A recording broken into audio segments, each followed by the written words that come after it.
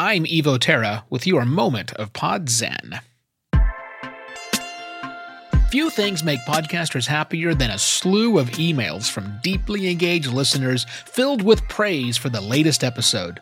Good work if you can get it, but should you expect and encourage it? Do you want more engagement from your listeners? Sure, but do listeners want to engage with you? Well, keep in mind that for almost every type of creator, books, TV shows, movies, Michelin-rated chefs, engagement with their audience is rare. And engagement during the time of creation is unheard of.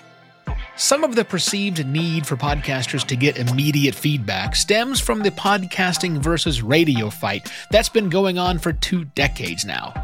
Our RSS feeds could outdistance their radio towers, but they could have live callers, and we couldn't. Boo. Should we podcasters give up on the idea of getting more engagement from our listeners? No. But we probably should better understand what engagement opportunities we do have.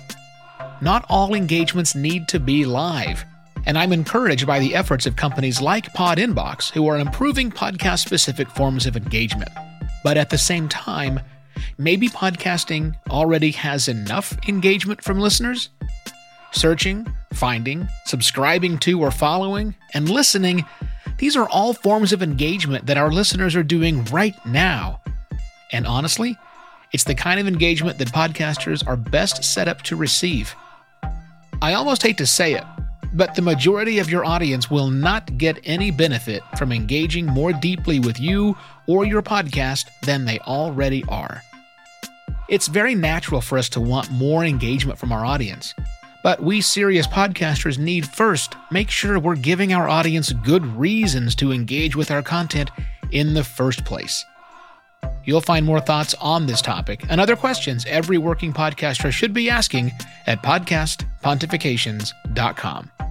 I'm Evo Terra. This has been your moment of Pod Zen.